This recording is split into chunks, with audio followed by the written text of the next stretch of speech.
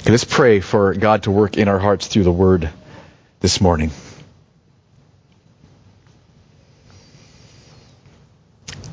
Such an amazing thing, Lord, that we can gather together, and because of Christ, we are your temple. You come and indwell us when we gather in this way.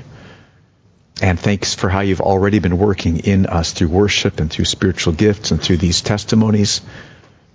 And Lord, now we pray that you'd come and work in us through the Word.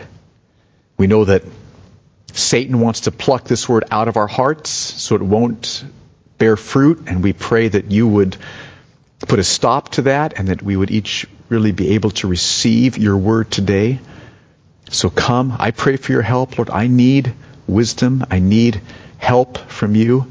So please come and do that. And I ask that you would speak to each of us and deeply impact each of us through this passage. And I pray this in Jesus' name. Amen. Amen. Well, to start off the message this morning, I want you to think about this, and that is that if you're trusting Jesus Christ this morning, that is if you're trusting Jesus Christ as your Lord and as your Savior and as your treasure, then some amazing things have already happened. Okay, you've been forgiven for all of your sins, past, present, and future. You've been clothed with Jesus' perfect righteousness by faith alone. So when God looks at you, he sees perfect righteousness covering you, and you're welcomed and you're loved because of Jesus' perfect righteousness. You've been reconciled to God. Even though you'd sinned against him and deserved his wrath, you've been reconciled because of what Christ has done. God's your Father, your loving, caring Father, and you've been adopted into God's family, so you're part of God's people. So those are all things that happened the moment you put your trust in Jesus Christ. But there are also aspects of our salvation that are still future, that have not happened yet. Being glorified is a phrase that Paul uses. That's still future. Entering heaven, still future. Being resurrected from the dead, still future. So when it comes to those future things that haven't happened yet, how important in terms of those is the way we live now, in terms of having those happen? Do we need to live a certain way now in this life in order to have those happen? Or can we just live any way we want? Is the way we live now irrelevant for whether those events happen or not? Paul answers those questions in Philippians chapter 3, verses 12 through 16. So let's turn there. This is a very important, powerful passage. Philippians chapter 3, verses 12 through 16. Now, if you need a Bible, please raise your hand because we want to bring one to you so you can study this passage with us. And Philippians 3 is on page 981 in the Bibles we're passing out. Philippians chapter 3, we'll be studying verses 12 through 16 this morning. Now, here's the broader context of this passage. Here's what's going on. Beginning at chapter 3, Paul is urging his readers, which includes all of us, to seek our joy in Jesus Christ. Seek our joy in Christ. And the reason that he encourages the Philippians, the church in Philippi, to do that is because some of them were being tempted to seek their joy in their status of being Jewish. But Paul says, no, I've sought my joy in the status of being Jewish. In fact, I've got a lot more Jewish status than any of you do. And listen, the moment I met Jesus Christ, I saw that the joy of knowing Christ, that's where the surpassing joy is found. The joy of the status of being Jewish is nothing compared to the joy of knowing Christ. To know Jesus Christ as your Savior, your God, your Lord, your comfort, your strength, your friend, your guide, to know Jesus Christ as Savior, Lord, and treasure is so far more real and satisfying and fulfilling than the status of being Jewish that Paul says he's forgotten all of that stuff. He's turned from everything else he used to trust for his joy, and he is trusting and seeking his joy in Jesus Christ, obeying him, worshiping him, glorifying him, loving him. That's what Paul did. And so Paul wants to persuade everyone to do the same thing. And look at what he says then in verses 12 through 16 to persuade us.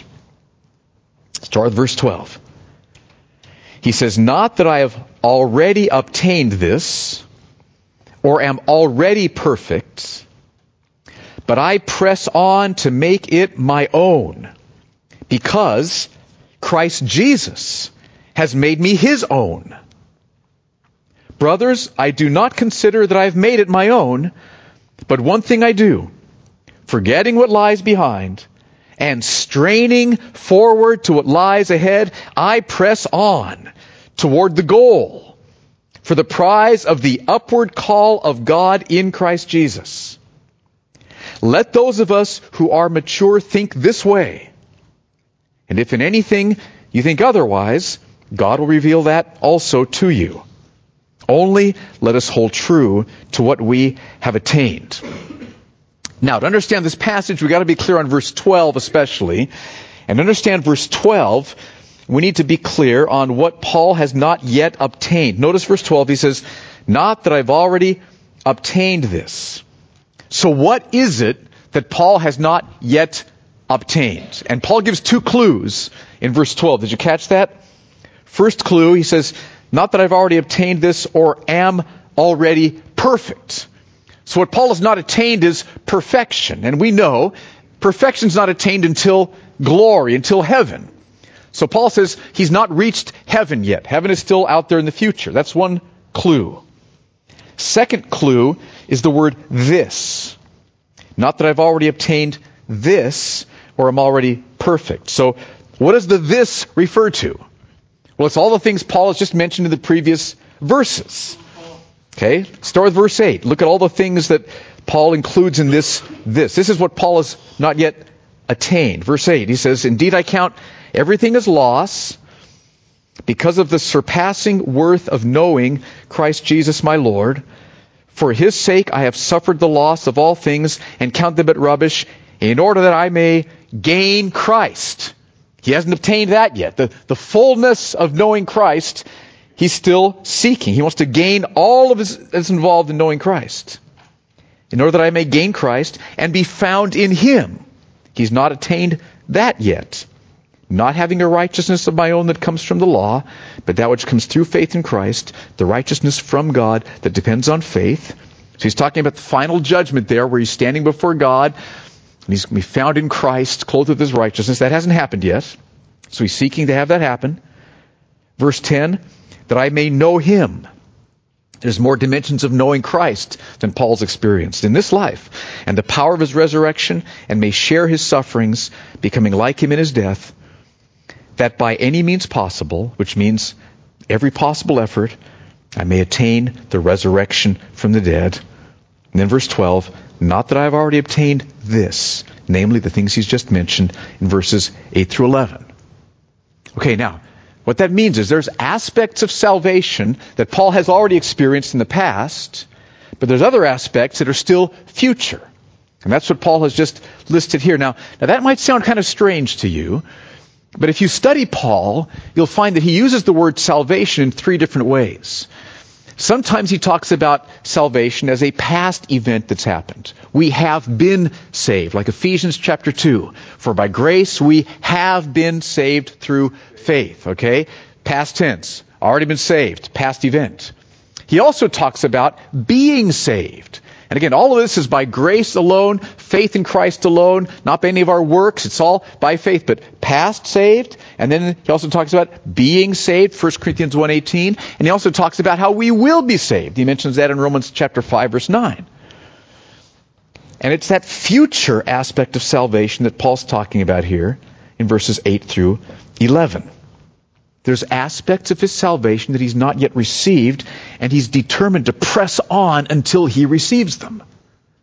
Now let's go back through that list. I want you to be like drooling when you think about this list, okay? What awaits you? You're trusting Christ right now. You've received forgiveness. You've received adoption, right? You've received justification. But look at what awaits in the future, okay? Paul says he's not yet received the full gain of knowing Christ. That's the end of verse 8. So he presses on. I want to gain all that there is in knowing Jesus Christ. He's not yet stood before God at that final judgment, holy God, sinful Paul, but he's found in Christ, clothed in his perfect righteousness. That hasn't happened yet. He wants to press on to have that happen. He knows there's more of Christ's power to be known in this life. So he's pressing on. I want to experience more of Christ's resurrection power, changing me, working through me. He's pressing on to experience that more. He also knows there's more sweet sharing in Christ's sufferings. That close fellowship, with Christ, some of the sweetest moments with Christ are when you are the most struggling and heartbroken. And Paul wants to press on. He wants all that there is in knowing Christ, the power side and the suffering side. And he knows he's not yet experienced the resurrection from the dead. Okay? So he presses on. So he'll be raised from the dead. Now, these are things Paul has not yet obtained. Which is why the goal of his life is he wants them. He wants to pursue them. Okay, so just get this picture in your mind. It's like final salvation is over here, but Paul is still back here. Okay? And Paul needs to press on, forget the things that lie behind, move ahead in order to attain these things. Okay, so here's future salvation. Here's Paul back here. And he needs to press on in order to obtain those things. That's what Paul is saying in verse 12. Not that I've already obtained this or am already perfect, but I press on to make these things his own. Now, the problem with that picture, though, is that you could misunderstand it. Crucial not to misunderstand what Paul is saying here. You could think, well, if Paul needs to pursue final salvation, then there's some chance he may not make it. Like what if he falls flat or something? And you might think, well, if we need to pursue final salvation, then there's some chance we won't make it. That would be a huge mistake. It's not what Paul is saying here, and he goes out of his way to make sure we don't make that huge mistake by what he says at the very end of verse 12. Read all of verse 12 and look at what he says in that last phrase. Not that I've already obtained this or am already perfect, but I press on to make it my own because Christ Jesus has made me his own. Now what does that mean? What does it mean that Christ Jesus has made Paul his own? The very moment that Paul turned to Christ by faith, the very moment that Christ saved Paul, at that moment, Christ made Paul his own. And when the all-powerful Jesus Christ made Paul his own, Paul was always going to be his own. When the all-powerful Jesus Christ made you his own, that means you will always be Christ's own. When the all-powerful Jesus Christ makes something its own, it is his forever. Nothing's going to change. We saw that back in Philippians chapter 1, verse 6. Remember? The good work that God started in you, God will continue to perform it until the day of Christ Jesus. Jesus says, you're in my hand, and no one's going to pluck you out of my hand. I've got an all-powerful hand. You can't even jump out of my hand. I'm not going to let that happen. You are in my hand forever. So once Christ saves you, he makes you his own. You will be his. Now, let's unfold what that means. I just want to dig a little deeper into the beautiful work that God did when he saved you. Oh, we need to spend time exploring salvation and what God did when he saved us. Because so much strength and encouragement and comfort comes to us, and so much display of his glory comes when we unpack that. So, what happened when he made you his own? It started in eternity past. Even though he knew full well how you would sin, he set his love upon you, and he chose to save you. This is before the foundation of the world. Knowing your sin, great mercy, chose to save you. Started there. Then, 2,000 years ago, Jesus Christ came to the earth. And he lived a perfectly righteous life for you. So that by faith alone, you would be clothed with his perfect righteousness. Completely covered by his perfect righteousness. So when the Father looks at you, he sees perfect moral righteousness and loves you and accepts you, delights in you. Then he was punished on the cross for your place. He did this for you, in your place, for your sin. So that the moment you put your trust in Christ, all your sins would be forgiven because he paid for your sin, the penalty of your sin. He endured God's wrath for your sin. Okay, then at some point in your life, so this is all eternity past, and then 2,000 years ago when Christ came. Now, at some point in your life then, because of what Jesus Christ did, God in great mercy and love reached down from heaven and took that heart of stone.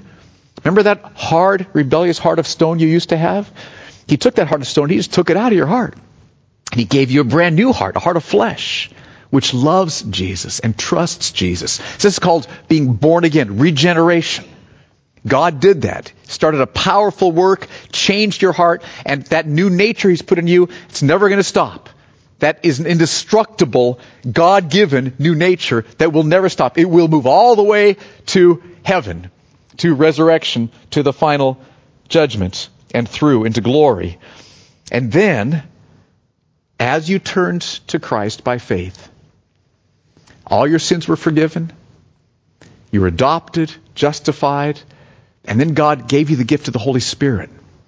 The power of the Holy Spirit, whose power would keep you persevering in faith all the way to the end, whose power would strengthen you when you struggle, whose power would comfort you when it's difficult, whose power would guide you when you're confused, whose power would move you to repentance when you do wander off and sin. He'll bring you back. The power of the Holy Spirit is indwelling you, and that indestructible power of the Holy Spirit will keep you persevering all the way in faith until the end. Jesus Christ made you his own.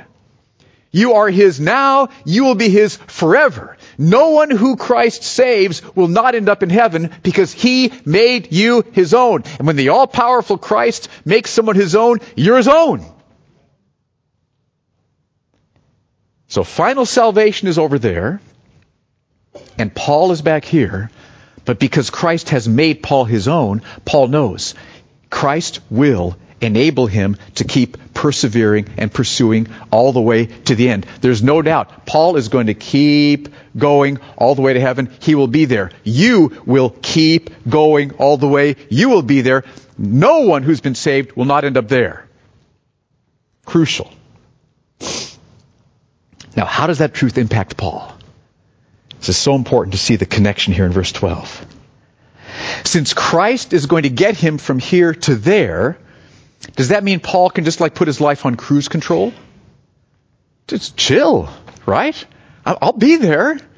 What's on TV? Let's just kind of... No, that's not what Paul says. Look at verse 12 again. Not that I've already obtained this, or am already perfect, but I press on to make it my own, because Christ Jesus has made me his own. Okay, so while it's true that Christ will keep Paul pressing on all the way to heaven, Paul himself must keep pressing on to heaven. And notice that word because. One reason Paul presses on to heaven is because Christ Jesus has made him his own, and because Christ will enable him to persevere all the way to the end. Now, this is really huge. Get the way Paul is thinking here. Because you could think, well, if Jesus is going to keep me going all the way to the end, then I can just be spiritually lazy. It's not how Paul talks.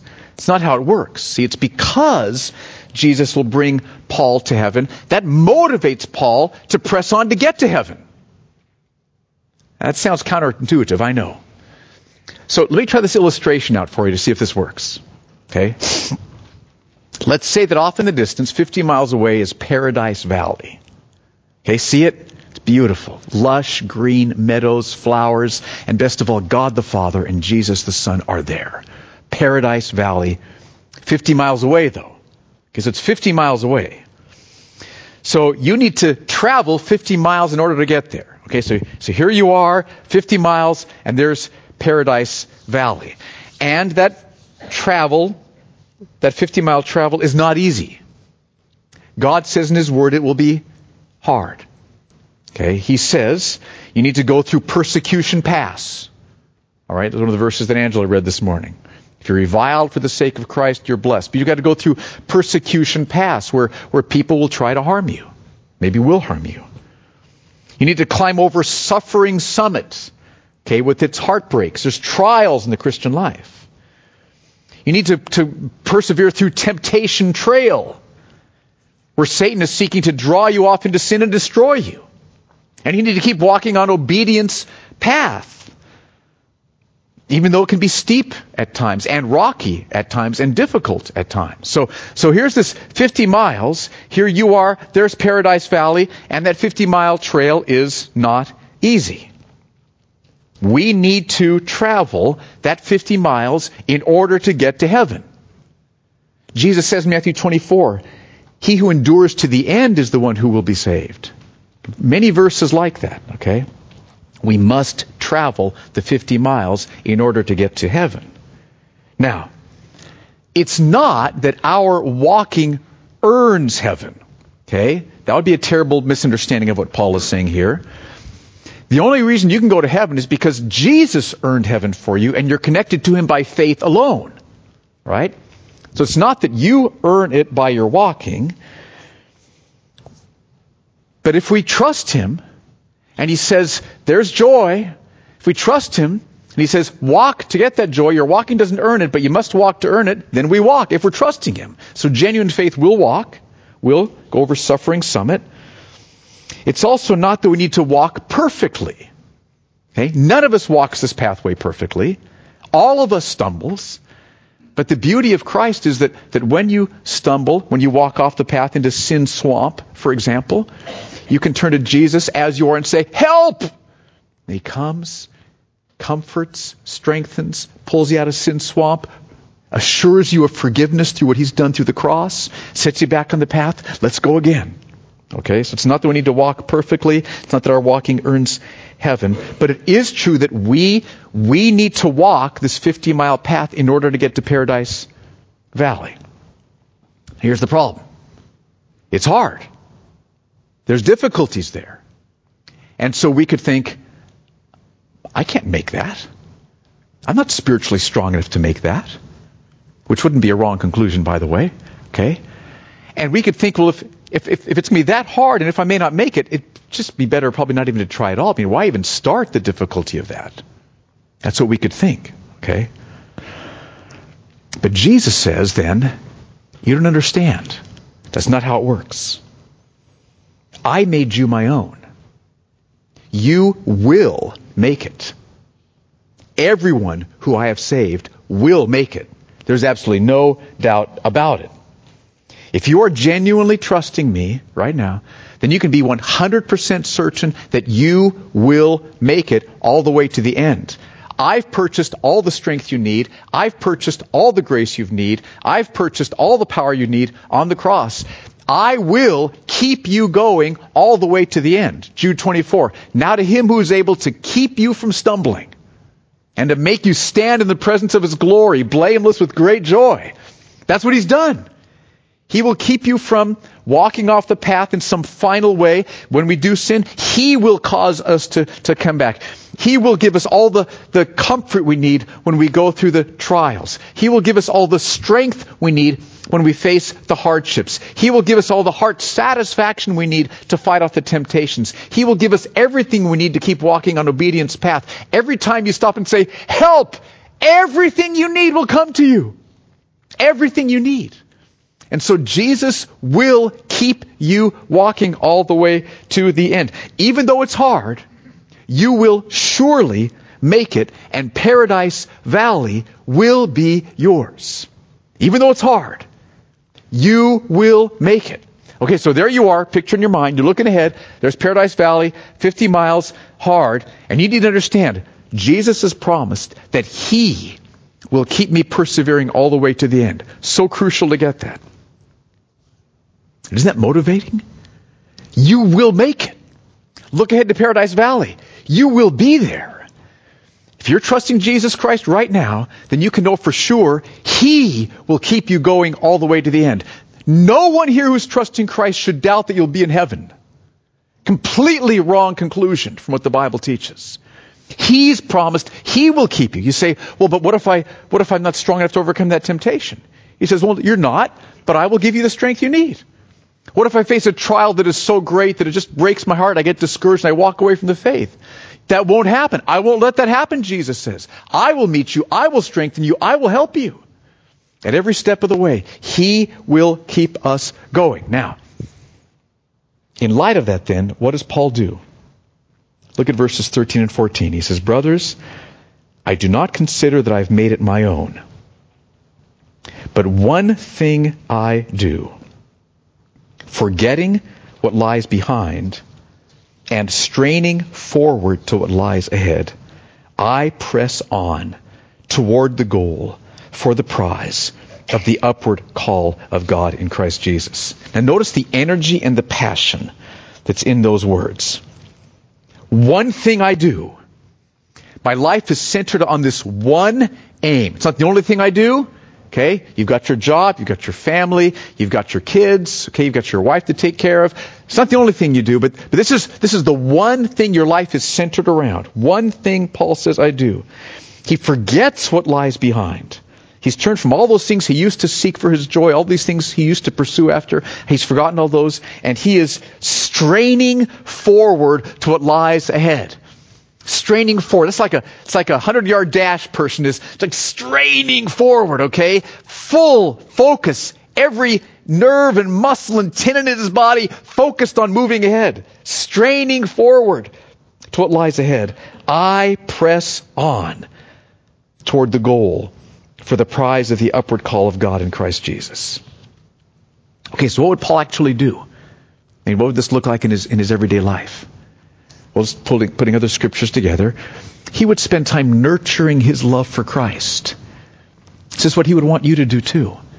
Do you spend time nurturing your love for Christ by opening up the scriptures, reading, and then praying, strengthen me. More of the work of your Holy Spirit in me. Please come, do a mighty work. He would fight to trust God's promises when he's facing hardships and trials. God, help me to trust you. Who was it this morning who said when things don't seem like they're fitting together right? Anyway, there's some spiritual gifts along those lines, but forgive me that I've forgotten who that was. But anyway, that's so true. So much, Anne shared that. So much of the Christian life is faith. We trust the things that we don't understand. So help me to trust your promises, like Proverbs 3. Trust in the Lord with all your heart and do not lean on your own understanding. So Paul would have spent time praying over God's promises, fighting to trust them. Paul would have obeyed Christ by loving his fellow believers. Okay? Encouraging them, laying his life down for them, serving them, encouraging them, building them up in the faith, praying for them. And Paul would have loved lost people by reaching out to them, connecting with them, sharing the gospel with them. These are things that Paul would have done. There's one thing his life is centered on. He's forgetting the things that lie behind, and he's straining forward to what lies ahead. You know the story about Pilgrim's Progress that John Bunyan wrote, right? This is exactly the picture that John Bunyan has in mind. Here's Christian, there's the celestial city, and Christian's got to walk the road. But at every point in the way, God works, God strengthens, God encourages, God comforts. There's no doubt that Christian's going to make it, not because of how strong Christian is, but because of how faithful and strong God is. But Christian must walk. He must strain, he must seek, he must press on. It's battle, it's war, it's hard. Doesn't mean, okay, Jesus is going to do it, so I'll just kind of lie back here and let him do it. No, Jesus works in and through our work. We work, he does the heavy lifting, but we work too. Okay? So that's what Paul does. Has his mind set on one thing, forgets what's behind, strains forward to what lies ahead, presses on. That's what Paul does. So then what should we do? Verses 15 and 16. Look at what he says. Verse 15. Let those of us who are mature think this way. And we're going to come back to that in a second. But so in other words, press on. Forget what lies behind. Strain forward to what lies ahead. Let those of us who are mature think this way. But then what he says next is kind of puzzling. And if in anything you think otherwise, God will reveal that also to you. Now you could think that what Paul is saying here is, okay, those of you who are mature, press on to seek all that God has for you in Christ in glory, heaven, resurrection. Press on for that. If you're mature, okay, do that. If you're not mature yet, that's all right. God will point it out to you in his good time. That's not what Paul is saying here. See, Paul never talks that way. When Paul understands that somebody is mistaken because he loves them so much, he corrects them. So that's not what Paul is saying here. What I think Paul is saying is because you're mature, press on towards heaven. And if you're pressing on towards heaven and you're mistaken on some other minor topics, Okay? Don't divide over those. Don't become all upset. God will work all the minor stuff out. If the main thing is in place, you're pressing on to heaven. You're fighting the fight of faith. You're loving God with all your heart, soul, mind, and strength. You're on your way. If that main issue is in place, Holy Spirit will work out the other stuff. All right, don't sweat the details. You got the big picture in place. So that's verse 15. And then verse 16. Only let us hold true to what we have attained. Okay, by God's grace through Christ, we've obtained everything we need for salvation. Everything you need has been purchased for you by Christ and given to you by Christ. So let's hold true to what Christ has done for us. Let's hold true to that by setting our eyes on heaven and by pressing on to receive all that Christ has attained for us. Okay, so let me close with this picture. John Piper uses the illustration. He says that people tend to be of one of two kinds. And so probably each of you you'll be able to relate to one of these or the other one. Some people are like jellyfish. Okay, and jellyfish, just like the currents of life take them wherever the currents take them. Okay, so these people just kind of float through life, and circumstances take them one way. That friend might take them another way. That circumstance might take them another way. Jellyfish just kind of flow with the current of life. Okay, they just kind of do this thing, and then just kind of the water's taking them where they go. Okay, that's jellyfish. That may be what you're like. Other people are like dolphins. Okay, and dolphins don't just let the currents of life take them. They're just sitting there going with the currents. No, dolphins they're going in a direction. They want to go this way. And so if the current's this way, that's all right. They're going to keep going. If the current's that way, it's all right. Dolphins are going someplace. They have a goal and a purpose. Jellyfish are just kind of flowing. Are you just a jellyfish when it comes to spiritual things? This kind of flowing in circumstances, people? Or are you a dolphin with purpose and with direction and with energy, and with straining forward, and with striving ahead? So what would this look like? Just take your own heart, for example. And I want us to think about these as we come to the end of 2014 and look ahead to 2015. In light of what Paul has just said here, think about your own love for the Lord. Is your love for the Lord and your faith, is that just are you kind of jellyfish-like when it comes to that? It's like, well, whatever, just like, well, whatever. I'm not doing so well right now. Well, maybe tomorrow I'll feel better, right? Or maybe next week, or, whatever. Is that how you are in terms of your love for the Lord and your trust in Christ? Or are you dolphin-like? I'm going to read the Word. I'm going to let the Word of Christ strengthens faith. I'm going to read the Scriptures. I'm going to pray. God, strengthen me. Help me. Pour out your Holy Spirit upon me. Fill me with love for Christ. Do a mighty work. I'm going to worship. I'm going to learn God's Word. I'm going to memorize God's Word. I'm going to fight the fight of faith. I'm going to not just be a jellyfish, like whatever spiritually, but I'm going to grow spiritually this next year. I'm going to learn more of God's Word. I'm going to pray and experience more of God's power of the Holy Spirit changing my heart. Is that what you're doing? Jellyfish? Or dolphin-like? Okay, that turns your own heart. How about battling sin? Are you just kind of jellyfish-like? Well, yeah, I've got this area of sin, and it's I just constantly struggle with it. Just Christian life's not easy, and we all sin, right? So that's just jellyfish-like. No. Dolphin-like. Battle that sin. Overcome that sin. Okay, God's commands are not burdensome because by faith, the work of the Holy Spirit will change our hearts so sin can be overcome. No temptation's overtaken you, but such as is common to man. God's faithful. He won't let you be tempted beyond what you're able by His grace to endure. So fight it. Resist it. Put it to death. Or are you just like jellyfish-like? Well, we've all got our areas of sin, don't we? Right? Where's the current taking you today? Okay? No. Dolphin-like. Fight against sin. Pressing on. We're here. Paradise Valley. Part of that is fighting against sin. Jellyfish-like living is very dangerous. Okay, men, how about your marriage? Is your marriage just like, jellyfish-like? Well, we're doing okay. We've had better times, but it's all right. Okay? Or men, are you dolphin-like leading your wife into the Lord together? Let's follow Christ in 2015, hon. Let's get some time to pray together. Let's get some time in the Word together. These aren't works we're trying to earn something with. This is what it means to trust Jesus. This is part of walking together. Two dolphins moving head towards Paradise Valley. Okay, or is our marriage just like, jellyfish-like? Well, just whatever. It's busy, No. Lead your wife. How about your family? Man, lead your family. So in a context of love and hugs and playing and laughter and joy, are you leading your family into the Lord? Or is it just like your family, well, we just kind of, we're trying to try to survive. It's real busy, Silicon Valley, everything's really busy. Or are you going someplace together as a family, spiritually? So you're in the Word together. You're praying together. You're talking to your kids about how's your heart? What's happening in you? How's school? How can I pray for you? What's going on? Oh, Dad, lead your family.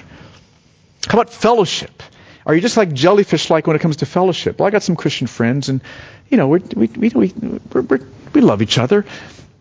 Or are you dolphin-like, having a group of people where you're building each other's faith together? You're talking about the areas of struggle in your lives. You're praying for each other. You're sharing scripture together. You're in each other's lives together. You're helping each other grow. Over the last 6 months, you've been growing together.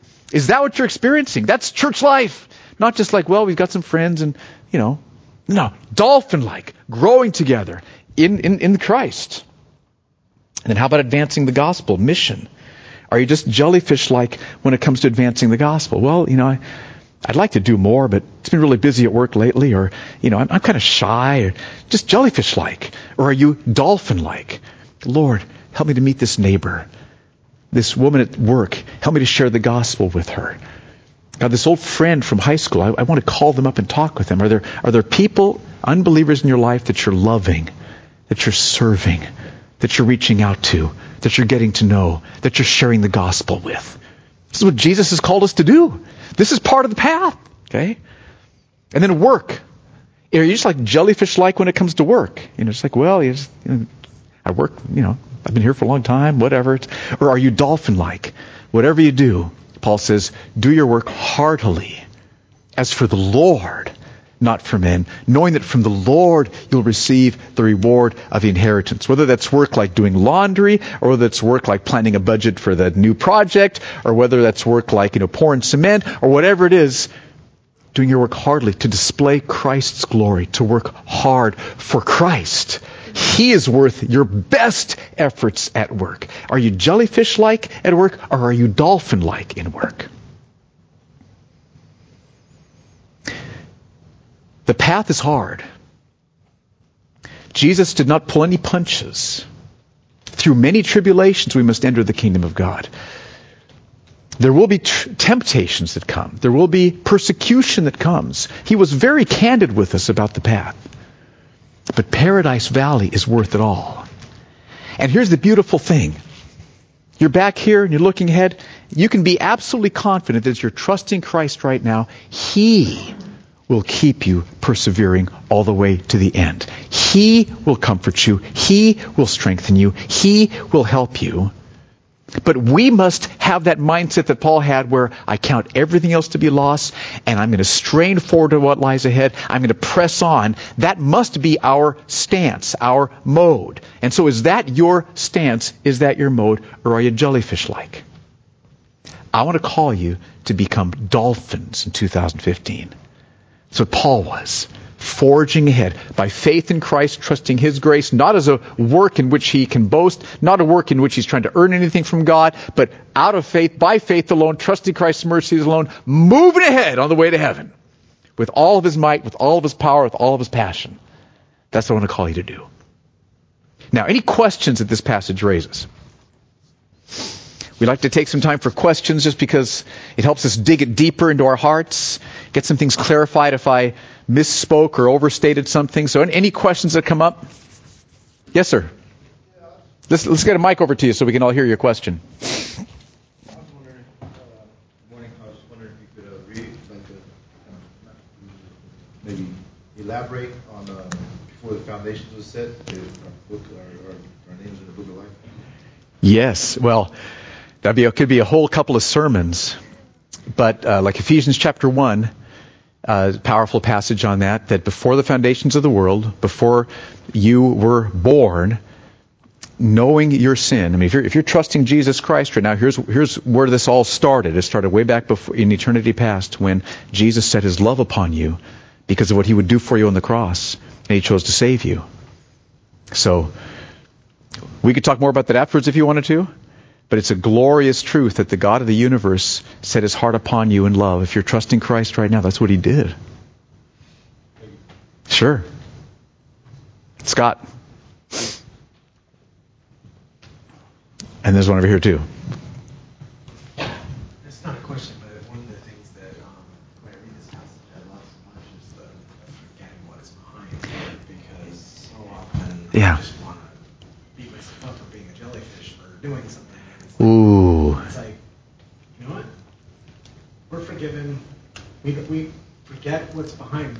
Focus your attention on the Yes. and Yes. just look forward and don't get mired in. You know, you're standing in the muck, but don't sit there and kind of like dwell on where you're at and look behind, but look to Christ. Yes. And I just am so encouraged by that when I read this passage. So encouraging, because Satan will try to help you focus on the mire and the past. Well, you sinned then, and no, forget what lies behind. Look to Christ now. New day, new mercy. Let's go. Yes, sir? Oh, over here first? Okay. Is that Ben? Hey, Ben. Go ahead. On Christmas Day, it was a real dolphin day. Nice. But when we sat around, we were all comfortable with each other, sitting around. Yes.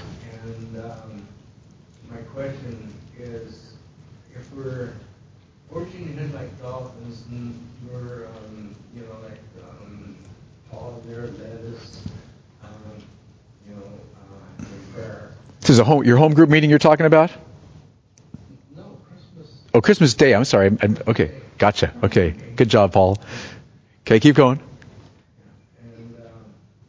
And we were sitting around and we were enjoying each other's company and we were relaxing. Yes. Are we being jellyfish then? That's a great question. Can dolphins relax? I think you can relax in a dolphin-esque kind of way, can't you? I mean, totally.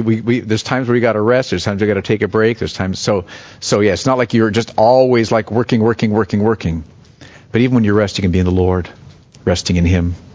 Okay. Then there's something over here, and I'll come back to Joe. But over here, sir. Go ahead. I'm here first time in this church, but Welcome. I experienced myself having a Christian for over 50 years. Wonderful.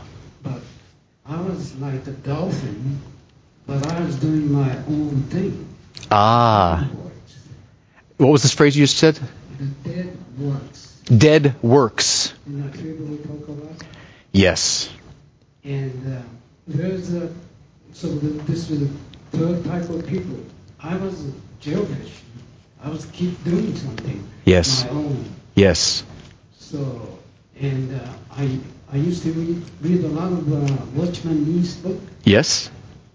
He said one place, he said, those people are hardest to give our will to God. Yes. But keep doing our own things. Yes. So there are three types of people then. There's jellyfish, and there's dolphins who are going in their own direction away from Christ. And then there's born-again, Spirit-empowered dolphins who are moving towards Christ. Thank you. That's helpful. Okay? And then Joe. Yeah, so I was just noticing that Paul's language in Philippians 3, where he's talking about pressing on to make it my own because Christ Jesus has made me his own. Yes. And then he also strains, forgetting what lies behind, strains for what lies. That jives a lot with what Jesus teaches in Luke 15, the story of the prodigal son. Yes. Where it says that, but when he came to himself, the prodigal son, he said, how many of my father's hired servants have more than enough bread, but I perish here with hunger? I will rise and go to my father, and I will say to him, Father, I have sinned against heaven and before you. I'm no longer worthy to be called your son. Treat me as one of your hired servants. 20 says, and he arose and came to his father. Yeah. It's just a very small, he rose to his father, but the story says he was in a far-off land. Yes. To get to his father, That's right. there was effort involved. Ooh, it's good. I think Jesus very deliberately says he didn't write a letter to his father and say, Father, Mm-hmm. he went to his father. Went there, yeah. It takes for us as well. Good. In terms of repentance, we spiritually rise and go to our Father. We work and trust that He's working in us. But Yes. we go to Him, we step every day, step by step. Yes. Thank you. Good illustration from Luke. One more. Pete. I have to admit I'm confused on the basics. I've struggled with Philippians for a long time. Okay. And I think it relates to what the gentleman was sharing earlier. The boundary between works, like doing stuff, and just resting in the Lord and accepting the Holy Spirit's guidance.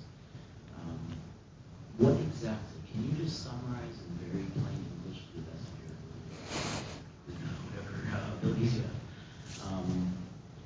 Verse 14, what is the fundamental goal of Christ? I don't get it. What is the upward call of? I mean, my understanding is it's what it's already said is gaining Christ is really, you can summarize it all as Paul says, for me to live is Christ, to die is gain Christ. What we want is more of Christ. He's the prize. It's like we sang, Christ is my reward. So does that? Just more qualities that are Christ-like? Oh, well, that's. What is, I mean, I understand the English words, but what does that actually mean to gain Christ? I think it means our highest joy as human beings is the joy of beholding Jesus Christ, God's glory in Christ. And the way we live now will bring us that joy of beholding Christ. We will gain the joy of beholding Him. You know, the times when you worship the Lord and you just sense the Lord's presence and your heart is filled, that's the prize. It's Him. It's Christ. Here we see through a mirror dimly, then we will see face to face.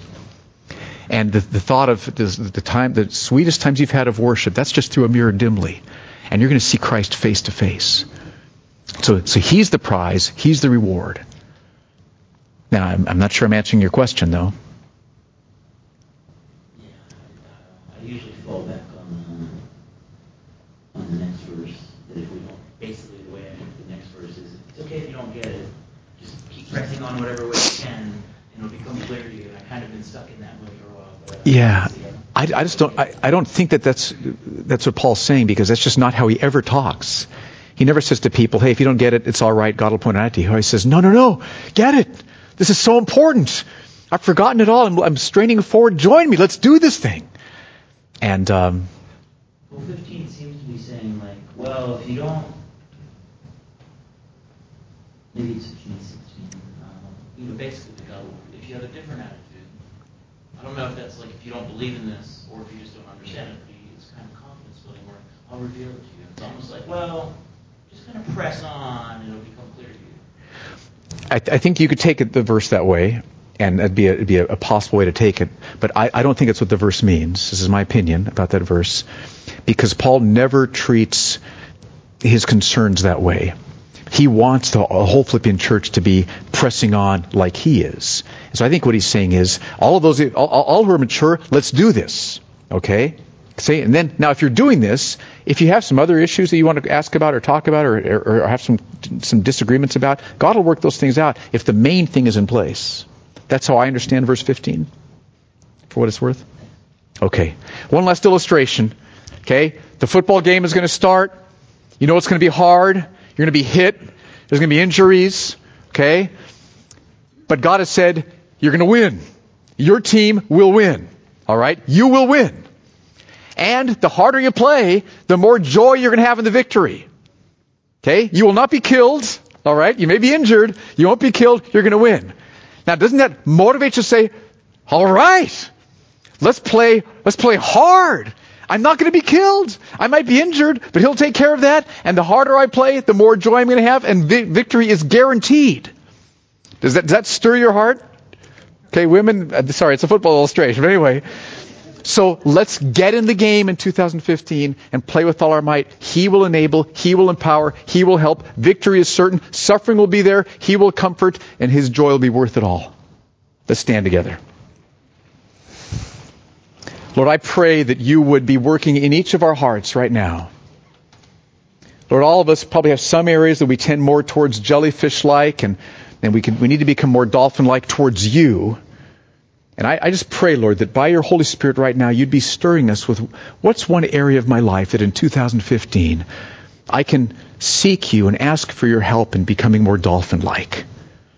So, Lord, work in us as a church right now, I pray. And Father, for anyone here who has not yet been saved, who you have not yet made your own, who does not have the certainty of entering heaven and not receiving your wrath because of their sin, please, Lord, today turn their hearts towards Christ and save them so they can enter into 2015 knowing you as their Father, knowing your forgiveness, knowing the certainty of heaven. Please do that, Lord, we pray. And thank you for your word. In Jesus' name, amen.